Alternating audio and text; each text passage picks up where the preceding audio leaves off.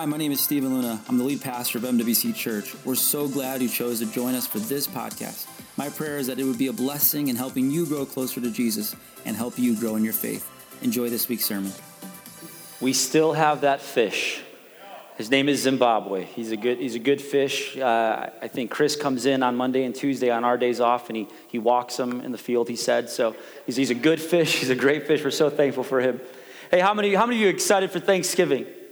Come on, be honest. You know, we're all ready to eat that ham, yams, potatoes, whatever that's. I want to learn that song. If you don't know what I'm talking about, it's all right. Just figure it out sometime. Man, I'm so excited for Thanksgiving. They just released that green bean casserole is the America's least favorite dish. And is anyone outraged by that? Yeah, there's a lot of outrage. I don't care. I don't care. I was one of those Americans who said, no, it's my least favorite dish. I think it's because at every funeral I've ever had to lead, there's always green bean casserole. So whenever, I think it's just like this traumatic experience that I've kind of like associated green bean casserole with death. So I just like stay away from green bean casserole. But I'm so excited for Thanksgiving. And as that date approaches, as we get closer to Thanksgiving, I'm thankful that we're in this series called The Think Tank, where we have already said that if we were to look at our lives, figuratively speaking, each and every one of us are a reservoir or a tank, if you will. And we have the responsibility to either fill our lives with thankfulness or spill thankfulness. Either we can be filled up with thankfulness, or we can entirely miss altogether and not be thankful at all. But I'm fully convinced that not only does God wants us to fill our lives with thankfulness, but he has also designed you and created you to be someone who overflows with thankfulness. Everybody say overflow. Colossians 2, we've been reading this. This is the verse that we are launching from. Let's read this together one more time. It says this, and now, just as you accepted Christ Jesus as your Lord, you must continue to follow him. Let your roots grow down into him, and let your lives be built on him. Then your faith will grow strong in the truth you were taught. And as a result, you will overflow with thankfulness. Overflowing thankfulness is a result, or should be a result, of knowing Jesus. In fact, we have said this, that there are behaviors and attitudes that we can either take on that will either empty us of thankfulness, or they can overflow us with thankfulness. Some of those attitudes that we have been bringing up, the first one we talked about a couple weeks ago is praise. We have said, we've defined praise to literally mean this. When we look it up in Scripture, praise means to ascribe honor and worth. That means God, whose value does not change, is always worthy of honor and praise. He is the same yesterday, today, and forevermore. Therefore, he is always worthy of honor and praise. No matter what is happening in our situations, no matter what circumstances we may be facing, Jesus is always worthy of praise. And if you say, I'm going to be someone that praises God no matter what's happening, even if there's tears in my eyes, even if I have to fall to my knees out of frustration, or even in those moments where I just don't feel like it because I'm kind of tired, I'm going to do the difficult thing and say, nope, God, you are worthy of praise. I'm going to praise you. We don't praise on our emotions. We praise because of reality, and the reality remains he is victorious. He is a God who is deserving of all we can give him. Amen? So we said praise, that's going to help us overflow with thankfulness. We also said restraint, learning to say no to some things so that we can say yes to God things. That God is not just he's not a cosmic tyrannical God who's just trying to ruin your life and say you can't have fun and you better not go there and you better not experience this and you better stop. Like God is not a God who wants to ruin our lives and strip us of every fun thing that we could ever dream or imagine. Some people, including myself at one point, identified with that. I stayed away from God because I was like, man, that looks boring. But here's the reality. The closer and closer I got to God, and the more I made myself available to see him and to know his character, I began to realize something. The things he tells me to say no to is so that I can say yes to something better. It's so that I can open up my life to something greater. So we have said that is the behavior of restraint, learning to say no. And the beautiful thing is that he gives us the Holy Spirit that enables us and partners with us to learn to say no and to trust him more and more. He is so good. But then we also said this, contentment. Everybody say contentment.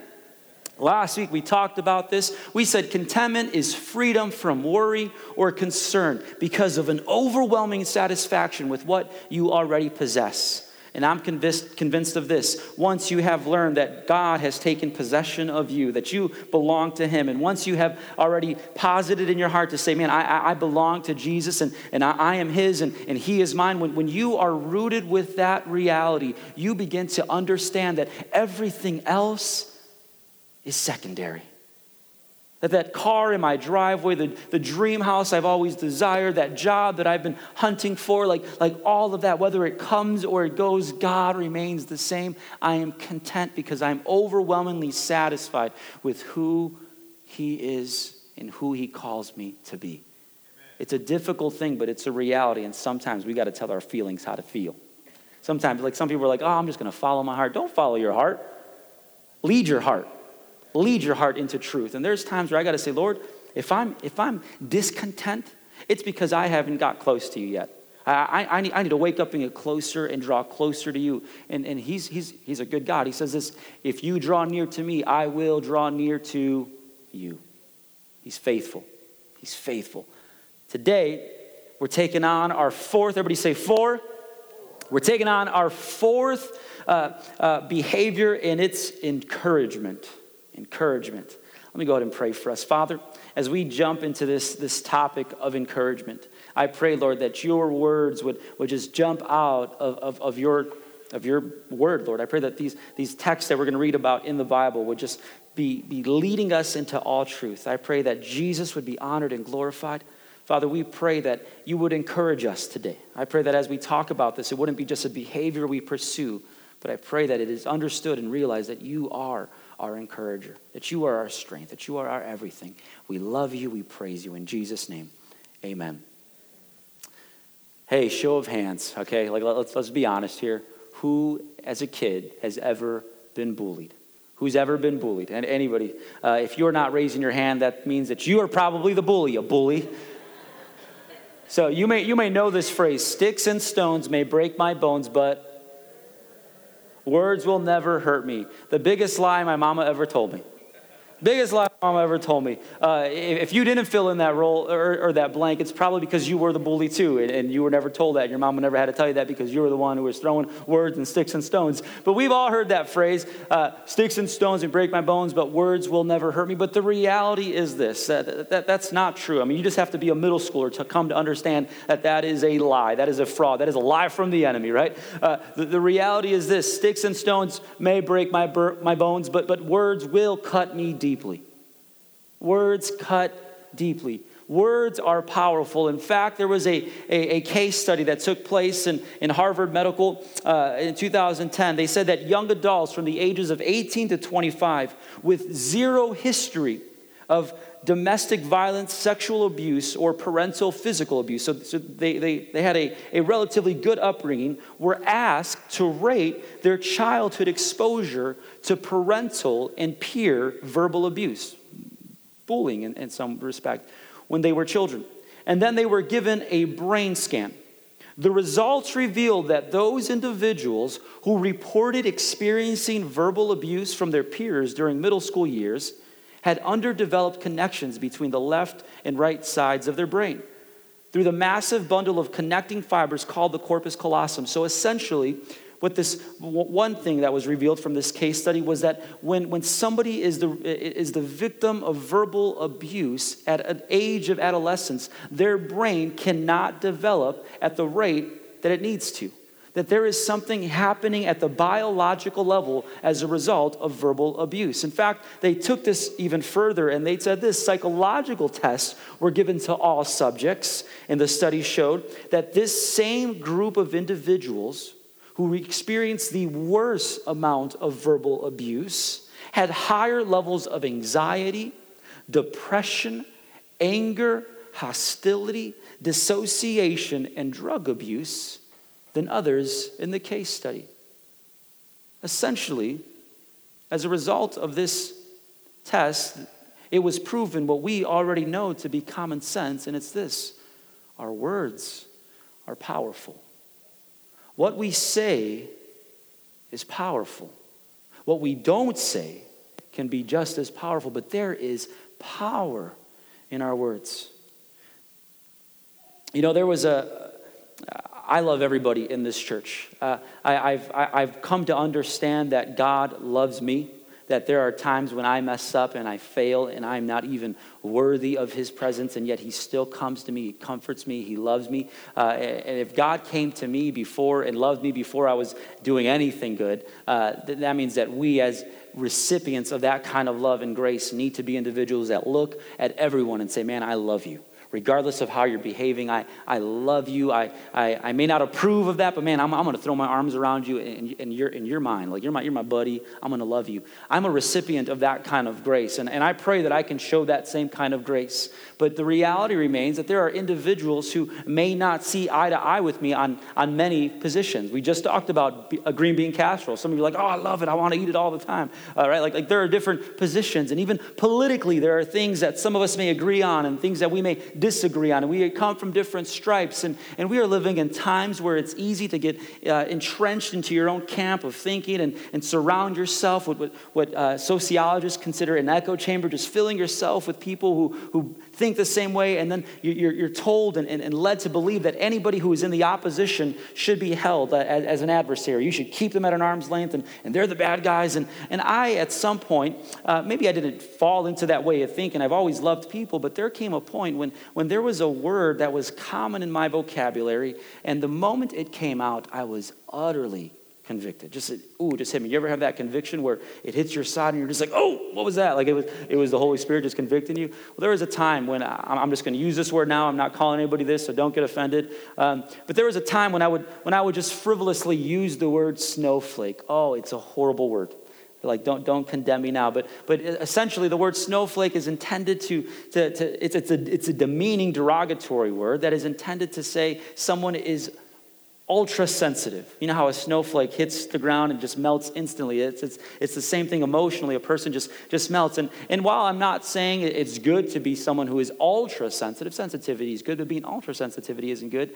I began to there was a time I was meeting with somebody and we were having coffee and we were talking about a political position, and I began to say the word snowflake, and I had one of those moments where the Lord hit my side, and I instantly heard the Holy Spirit say this. There were people that I disagreed with in Scripture, the Pharisees. Not once did I ever call them a snowflake. Not once did I ever demean them or speak derogatory words against them. Yes, I disagreed, but there was never a single moment, if we were to study the life of Jesus, that he ever demeaned an individual that he disagreed with.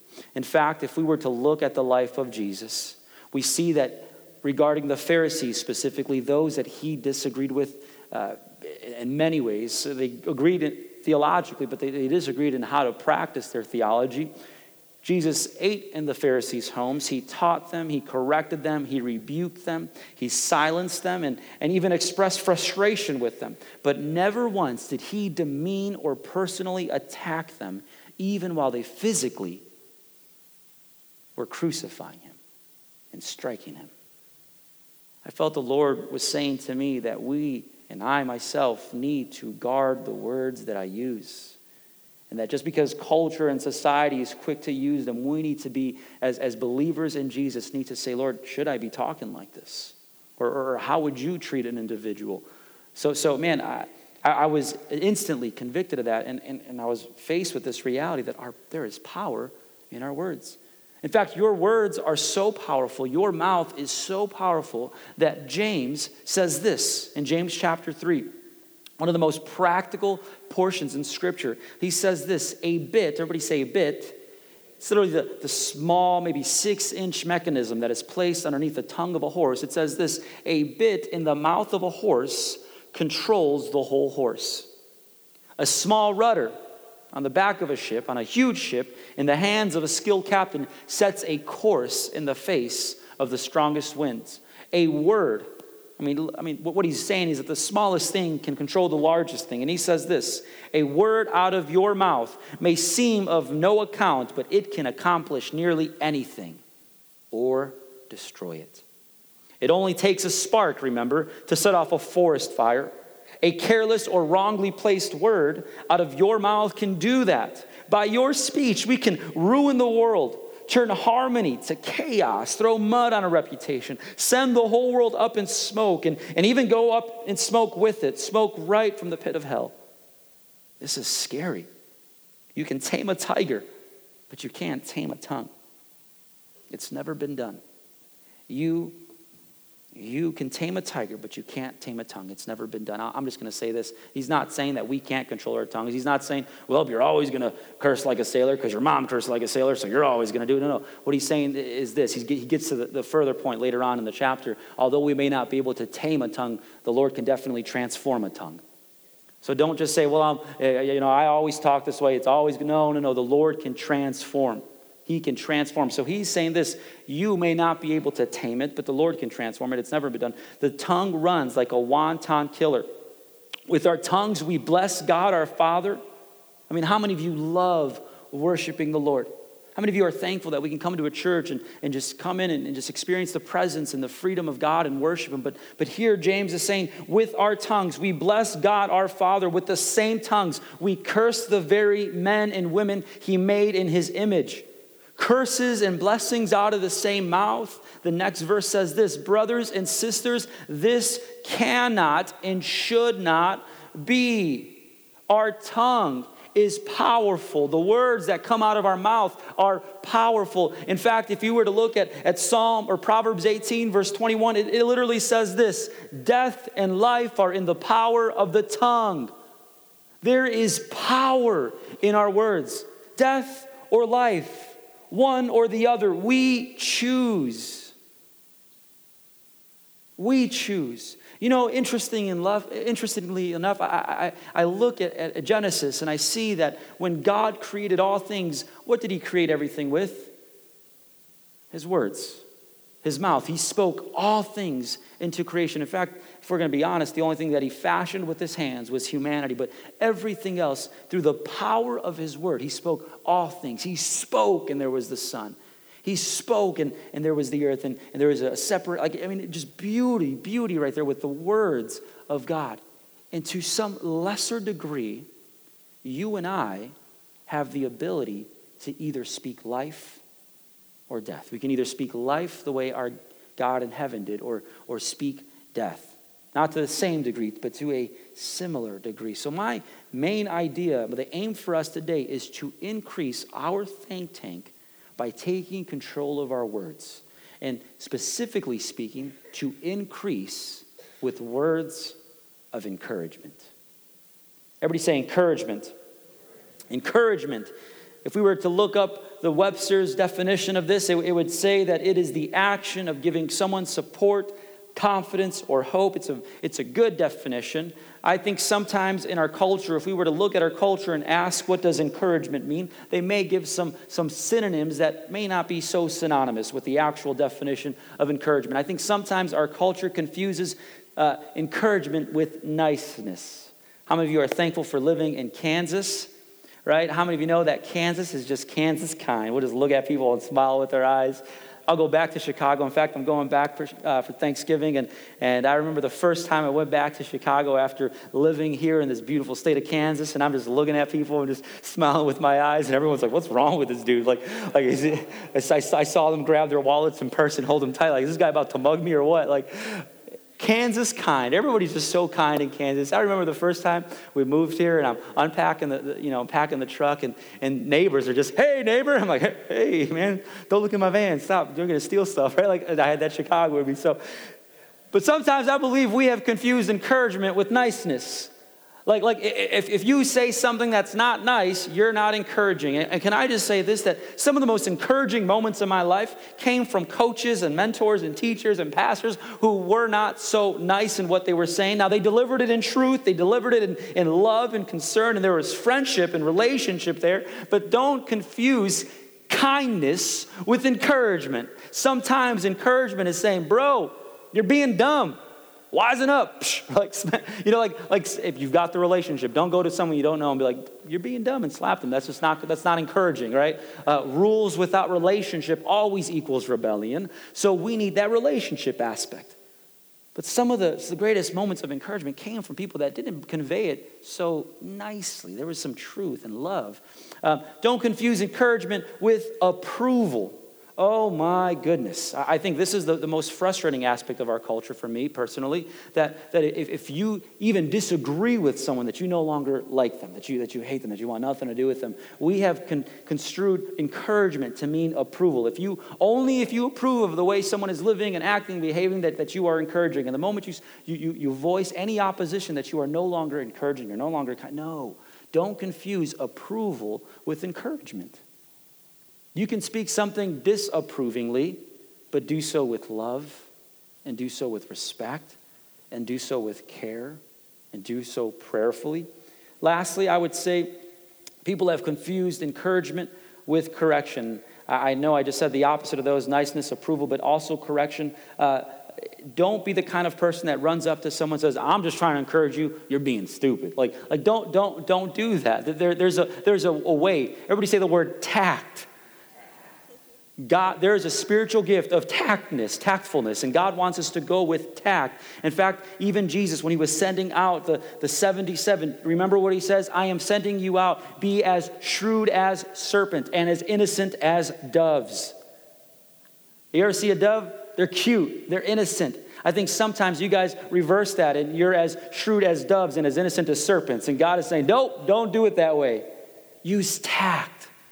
Use tact. So encouragement is this. I would say the biblical definition, if we were, in fact, I did a word study on the word encouragement. It's parakaleo. Every single time we see the word encouragement or exhortation or comfort, it is the word or the root word of parakaleo. In fact, one thing that I found beautiful is that word parakaleo is also a root word that we use in Scripture to describe the Holy Spirit. He is the Paraclete. He is the comforter, he is the encourager, and he calls us to be encouragers as well. Parakaleo literally means this: to run to the side of another. To run to the side of another in order to improve comfort or advise them. Do we have any runners in this place? Anybody who's ever run a 5K, a marathon? Man, God bless you. I can't stand running. I can't stand it. I've played soccer my whole life, and I still dread running. In fact, I tell myself I'm going to run, and I don't. I just think about running. So that's my relationship with running. I think about running a lot.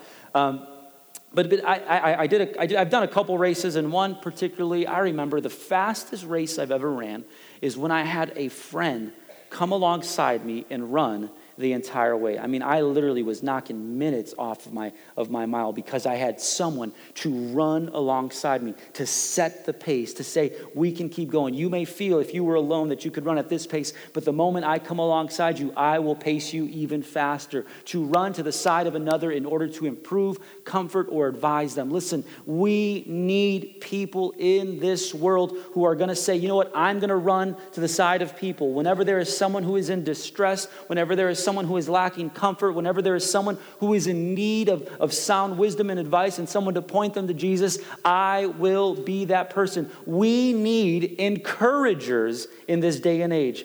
Encouragement is the attitude that literally says, I am, or I will be, my brother's keeper.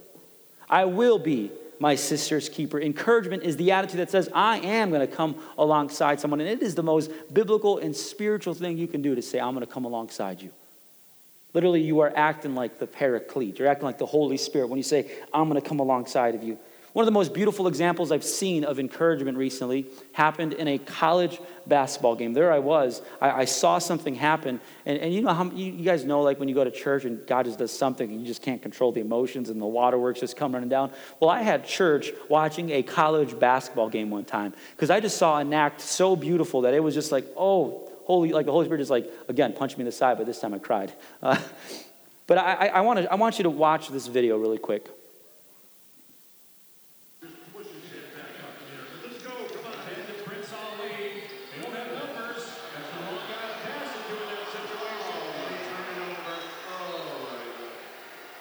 Kind of the story of not great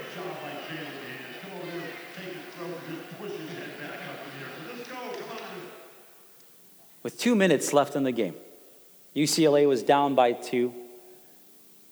Center Moses Brown had the ball, and he was dribbling up the court, setting up a play, because now we've got big men who are setting up plays for some reason because it's no longer basketball. But back to the story. But they're coming down, he's dribbling on the court, and he passes the ball, and it's behind the point guard.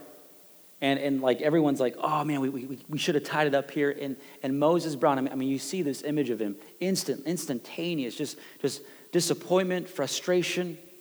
He just lost the game for his team probably. And he just his whole demeanor, shoulders, head, everything goes down.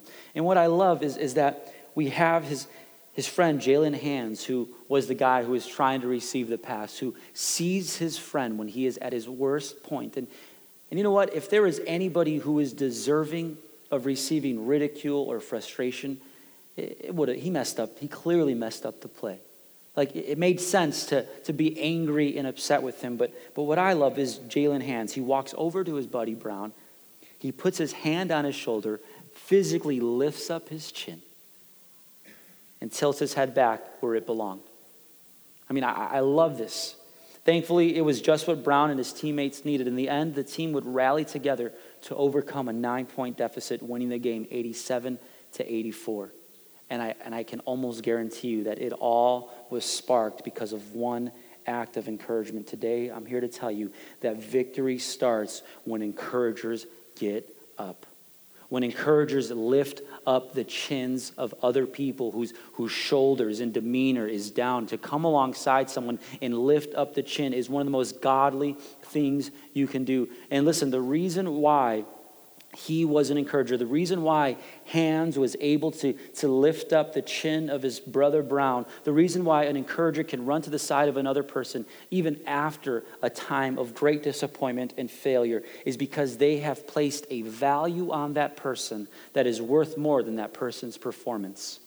Encouragement only happens when you have learned to see people as more valuable than their performance.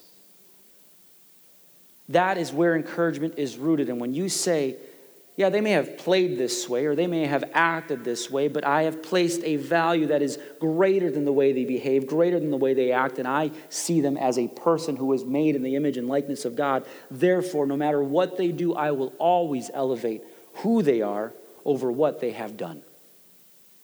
That is the heart of an encourager. You know, before I came to Jesus, there was a 10-point scale that I would use. Previously, I would only speak positively or encouragingly about a person when they would hit an 8, a 9, or a 10. Like, I would say everybody starts at a 0, and according to how they behave, they work up. You know, they maybe somebody bought me a coffee. Automatically, you're like at a 9.9. Like, you're already up there. Man, I'm going to encourage you. Thank you so much for all that, right? So everyone started at 0 and had to perform enough to earn my approval and earn my positive words of encouragement. But now, every single person I have come to meet no longer starts at 0. I have learned to put a greater value on a person simply because they are a person and less on their ability to perform. Now there is no chart, and I aim to be an encourager with everyone and towards everyone.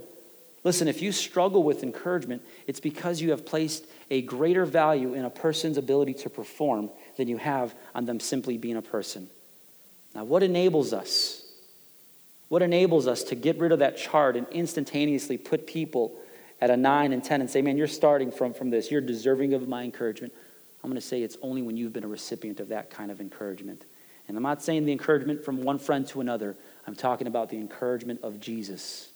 When we see in Romans chapter 5, verse 8, the greatest act of encouragement we have ever seen. But God demonstrates his own love for us in this. While we were still sinners, and you and I were negative 1,000,000 on that chart.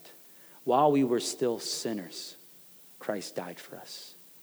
Notice how it doesn't say when we started behaving and performing better and when the world was at its greatest point, when we were the most altruistic version of ourselves, when we were the most faithful and humanitarian versions of ourselves, then Christ came for humanity. No, he says when we were still enemies, when we were still sinners of God, he came for us. Because I have been a recipient of grace, the greatest act of encouragement, because I've been a recipient of what Christ has accomplished, I therefore can look at everyone and say, I'm no greater than you. You don't start at a 0 and have to work your way up to a 10 to earn my grace or earn my encouragement. You already start at 10 because God has received me when I was at less than 1 million. He is faithful. He is good. Something beautiful that struck me yesterday. In fact, my wife asked me afterwards, why didn't you say anything? Like what was going on? Well, a really quick story. Yesterday, I was having a serious conversation with a member in our church on Saturday night, right before our Saturday night service, and we were just talking, and my wife came up to me. She's just so cute. Everybody give it up for my wife. She's awesome. I love her. But she came up to me yesterday. She hates me for this. But she came up to me yesterday, right before service. She's like, hey, I made you a coffee. And I was like, oh, thanks. She's made me coffee before. She's like, I just figured I'd be an A-plus wife. And I said, babe, you woke up this morning and you were already an A-plus wife. I know, that's cute, isn't it? It was like the cutest thing I've said. You guys better give credit where credit deserves, right? But that's encouragement. When you know someone already starts at a place of a 10, an A+, and you're saying, I'm just going to add on to that. Encouragement, saying your performance is less than your value that I see you as a person. God placed a value on us that outweighs our performance. It's called grace. When you receive it, it becomes easier to give it.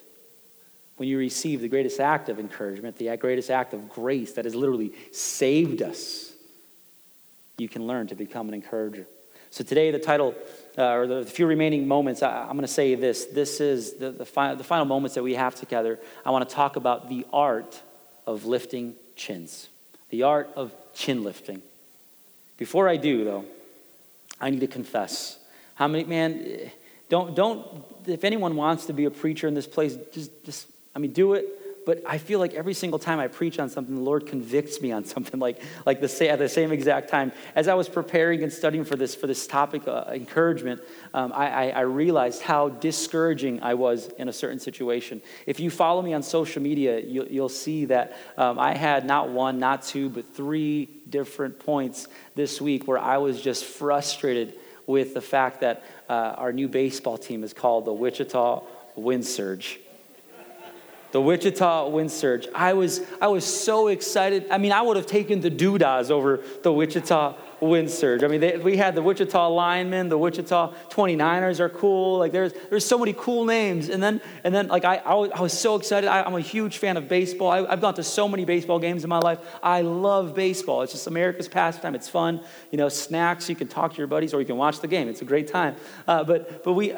I was so excited. I was even watching the live reveal of the name. I was excited to see the logo because I'm a graphic designer. I love that stuff. And I'm like, oh, I can't wait to see it. And then they revealed it. And I was just like, oh, it's completely underwhelmed. And I was frustrated. And then I thought I was the only one. And I looked at social media and everyone is frustrated. In fact, there is on change.org, there's a petition and over 8,000 people have already signed it to change the name of the Wichita Wind Surge. And I was very discouraging. I was just like, oh, this is a dumb name. Everyone grab your torch and pitchforks. We're running downtown and we're just going to light this place ablaze. I was just so frustrated. I was so discouraging. And as I was preparing and reading text about encouragement and reading about how encouraging Jesus was and how he never spoke an ill word against the Pharisees. He did so in love even when he did. I was just so convicted. So I'm like, you know what, Lord? I want to be an encourager. So I went out, and Katie, if you can hand me that red bag right there. I went out and I went downtown and I bought myself a Wichita Wind Surge hat. And I have vowed to be an encourager of the Wichita Wind Surge. I will be a fan. I won't be discouraging anymore. So I just had to get that out of the way. I don't want to be a discourager. In fact, even as I was walking out the store with my son August, the guy was like, yeah, go Wind Surge. And I'm like, go Wind Surge. It's going to take some time. But I'm going to be an encourager. And it may be silly. It may be something small. But how many of you know God doesn't want us to just be people who walk in encouragement? He's called us to be encouragers. In fact, I would say my first point is this. Encouragement must go from being what you do to becoming who you are. God doesn't just want encouragement to come from your tongues. He has called you to be an encourager, to live a life of encouragement. In fact, if we were to survey the New Testament and we were to ask ourselves the question, who was the greatest encourager that we could see, or who was one of the best encouragers we can see right under Jesus?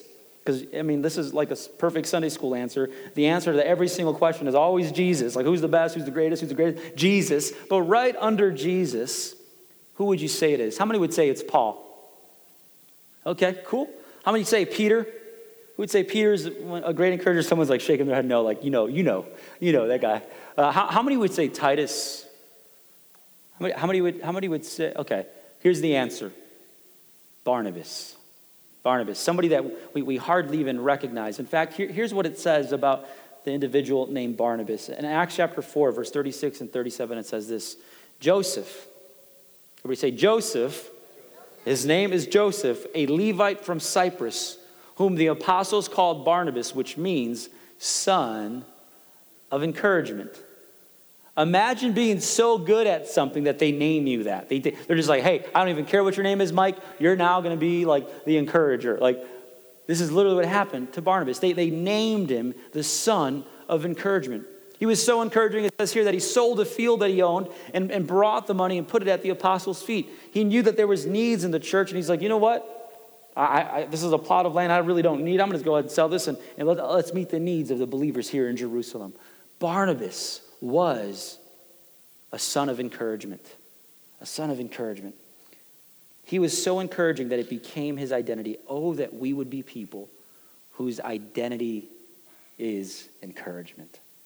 That we would be ourselves little Barnabases.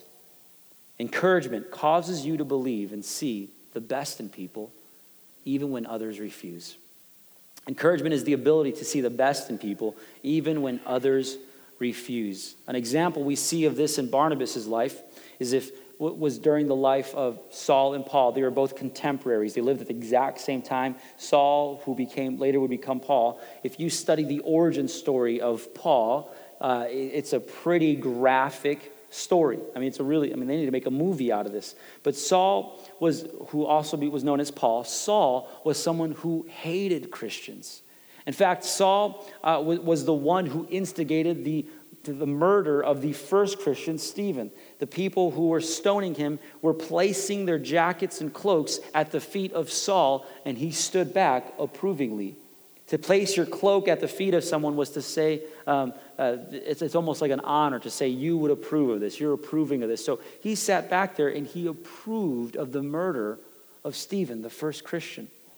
Saul even imprisoned and persecuted Christians. In fact, the reason why Jerusalem, the church in Jerusalem had to split and go in different places was because of the persecution led by Saul.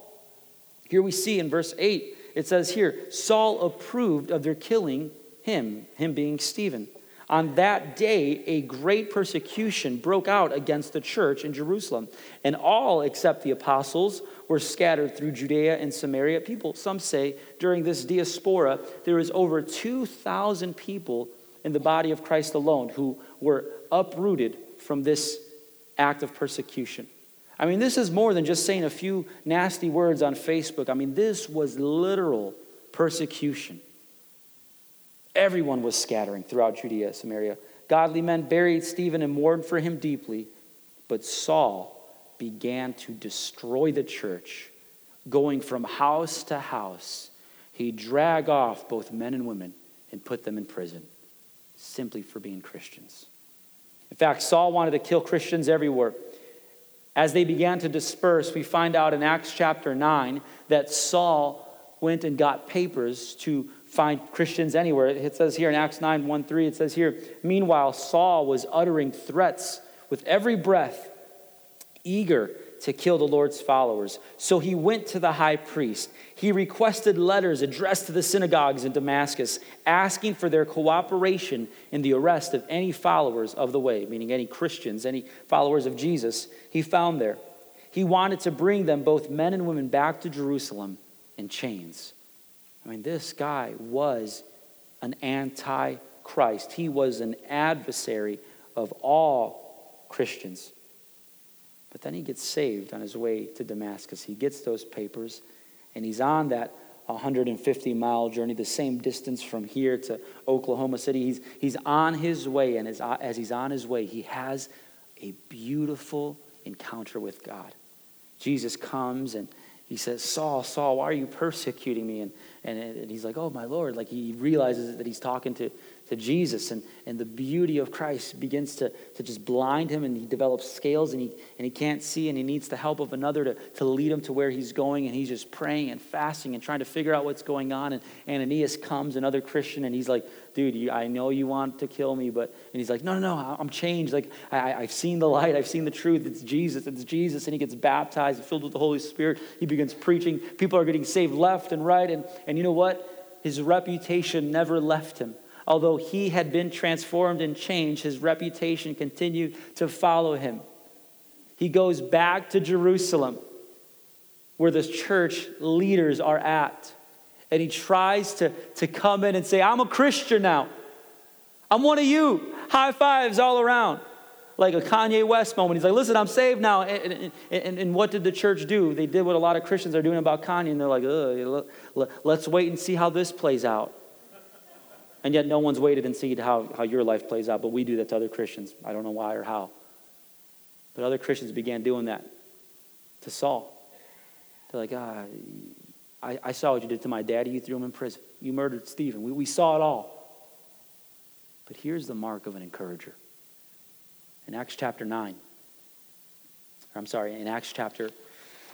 verse 26, we see it here.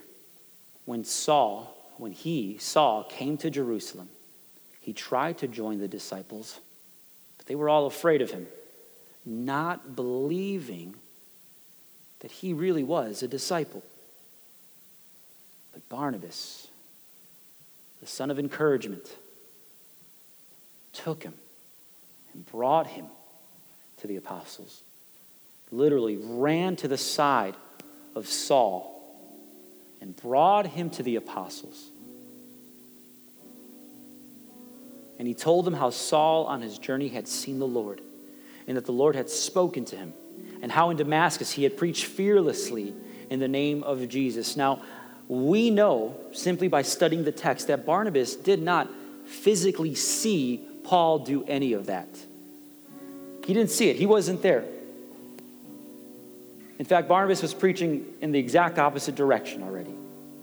But here he saw someone who was trying to improve themselves, someone who was now a follower of Jesus. And Barnabas ran to the side and said, I'll come to your defense. I'll encourage you when no one else does. Let's go to the apostles. And I believe today it is so easy to do the opposite. It's so easy to join the crowd of individuals who are throwing stones at people's character. It's honestly almost like this is where we find greater acceptance to completely desecrate the character and the name, the integrity of other people. It's so easy to gossip. It just rolls off the tongue. But it is a mark of a true Spirit-filled believer to say, I'm not going to be a part of that, and I'm going to speak words of life. I'm going to encourage. But you don't know that I'm going to encourage. Yeah, but if you really think I'm going to encourage. I'm going to come to the side of someone, and I'm going to encourage. You're not called to just be someone who uses words of encouragement. You are called to be an encourager. Every single one of us are called to be small Barnabases. And you know what's cool? I end with this. Encouragement, or chin lifting, is a superpower that causes others to do powerful things. I mean, think about this. You ever play that game when you were a kid? If you could have any superpower, what would you have? And some of, like, normal people are like, flight. And the creeps are like, invisibility. And you're like, dude, you're a creep. Or super strength. You'll get it later. But I'm going to say this. Encouragement is the only superpower that causes other people to do powerful things. mean, we saw that basketball example, but let's look to Scripture. If it were not for the son of encouragement, Barnabas, if he didn't come alongside Saul and say, dude, he's changed, he's transformed. I know it's only been moments, but I mean, I'm believing in this guy. I'm believing that God's going to do powerful things. And you know what? Even if he fails, I'm still going to love him and I'm going to support him. I'm going to come alongside him even greater than I did before. If it wasn't for Saul, if it wasn't for Barnabas, Saul would have never planted the 14 churches that he planted. He would have never wrote the 9 epistles that he wrote, that are all included in our Bible. If it wasn't for Barnabas, Saul would have never gone on those missionary journeys. And he would have never brought with him a young physician named Luke, who ended up writing the Gospel of Luke and the book of Acts. And if it wasn't for him, if it wasn't for Barnabas, he would have never gone with Paul on his 4th missionary journey and brought Barnabas' cousin, John Mark, who at one point, John Mark did a silly thing. For some reason, he abandoned Paul and he abandoned Barnabas on their journey and he went back home. I think he was homesick, or maybe there was a girl back home and he just left the mission field. Paul was so frustrated with him, did not extend encouragement, even though he himself was an encouragement, but he got so clouded, he was frustrated at John Mark that he was upset with him. They wanted to go on another missionary journey together, their 5th missionary journey together. And Paul said this, no, we're not going to do it. They were so upset that Paul and Barnabas even parted ways. Barnabas was such an encourager that he even parted ways with Paul, saying, Paul, you're in the wrong. John Mark, even though he failed, I'm still going to believe that there are great things in store for him. So Saul and Barnabas parted ways. But you know what was a result of that? Eventually, John Mark and Paul were restored because of Barnabas. Eventually, we see in 1 Timothy where he says explicitly, send John Mark because he is profitable for me in the ministry. But all of that happens because of the encouragement of Barnabas. And you know what resulted from that exchange? Paul and John Mark were reunited. John Mark went out to write the Gospel of Mark. Luke, Mark, Acts, 9 epistles in the New Testament, 14 churches. In fact, I would say we are recipients of the blessings of one man's encouragement. Don't you ever shortchange the power of encouragement. It is the ability to speak life to a situation. Man, some of my favorite people, I love you all, but some of my favorite people are encouragers. When you're having a bad day and someone just being led by the Spirit can tell you exactly what you need to hear. Listen, I know when I mess up. You don't got to tell me. I get it. I know it. But when someone comes alongside you and says, man, that was awesome. Or, hey, when you did that, that was great. Or, hey, we need encouragers in the body of Christ. And the ones who are called to do it are sitting in these chairs. Again, encouragement is not something we just do. It is who we are called to be. Let's pray. Father, thank you so much that you have extended to us the greatest example of encouragement, and it's grace. If mercy is not getting what we deserve, then grace is defined as receiving what we didn't deserve. And if we were honest with ourselves this morning, we would understand that none of us have ever been deserving of your grace. I don't care if we grew up in church, if church is all we've known, or if we've lived the worst life that we've ever could possibly live, done the most unspeakable things we could ever discuss. The fact remains that you have given us grace. And it wasn't a cheap grace. It cost you everything. It cost you your life. But because of the glory and the greatness of our God, Jesus, you took your life back and you resurrected and rose from the grave because death could not hold you down. And because you live, we can experience true life also. Friends, today, it would be remiss of us to not take this moment serious. Maybe you're saying, Pastor, I'm not an encourager. Maybe you would say that you do put everybody at a 0 point and you make them perform in order to receive your encouragement. And I would say maybe that's because you have yet to receive the grace of God. I don't fault you in acting that way. I did it myself until I received the grace of God, until I made that declaration that I'm a sinner and I'm in need of a Savior. I need Jesus.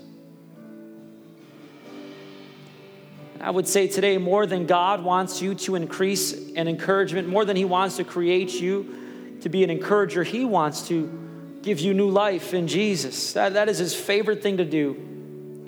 So I just want to take a moment in our service. If there is anybody in this place that would make that confession and say, you know what, Pastor, I want to know Jesus. I want to experience the encouragement of my Heavenly Father. If that's your desire, would you just lift up your hand so I know who to pray for? Thank you, Lord. Thank you, Jesus. Thank you, Jesus. Father, you see these hands. I pray, Lord, that you would bless these individuals who have made that confession, who've said, I want to turn from myself and I want to turn towards Christ and receive the greatest act of encouragement, grace that He has ever given, that I could ever receive. But Father, I pray that all of us in this place would come to understand that encouragement is not what we do, it's who we are called to be. Help me, help us all. We love you, we worship you, we give you all the thanks, all the praise. And all God's people said, amen. Hey, if you're thankful for the encouragement of Jesus, would you give Him some praise this morning? Thank you, Lord. We love you, God. Guys, thank you so much for coming. Man, speak encouraging words to someone this week. Do it frequently. Do it authentically. Don't wait. Encourage, encourage, encourage, and you will overflow with thankfulness. Last thing I want to just encourage you to do is take one of these cards on the way out. They'll be handing them out. Take it with you. Pray about your Convoy of Hope one-day offering that will be taken next week. Guys, I love you. God bless you. We'll see you next week. Take care. And that wraps up today's message, but we've got more on the way, so be sure to subscribe so you won't miss a future podcast. You belong here, so we encourage you to get connected. You can find us on social media or online at mwcwichita.com. That's mwcwichita.com. Thanks again for listening. I'll see you next week.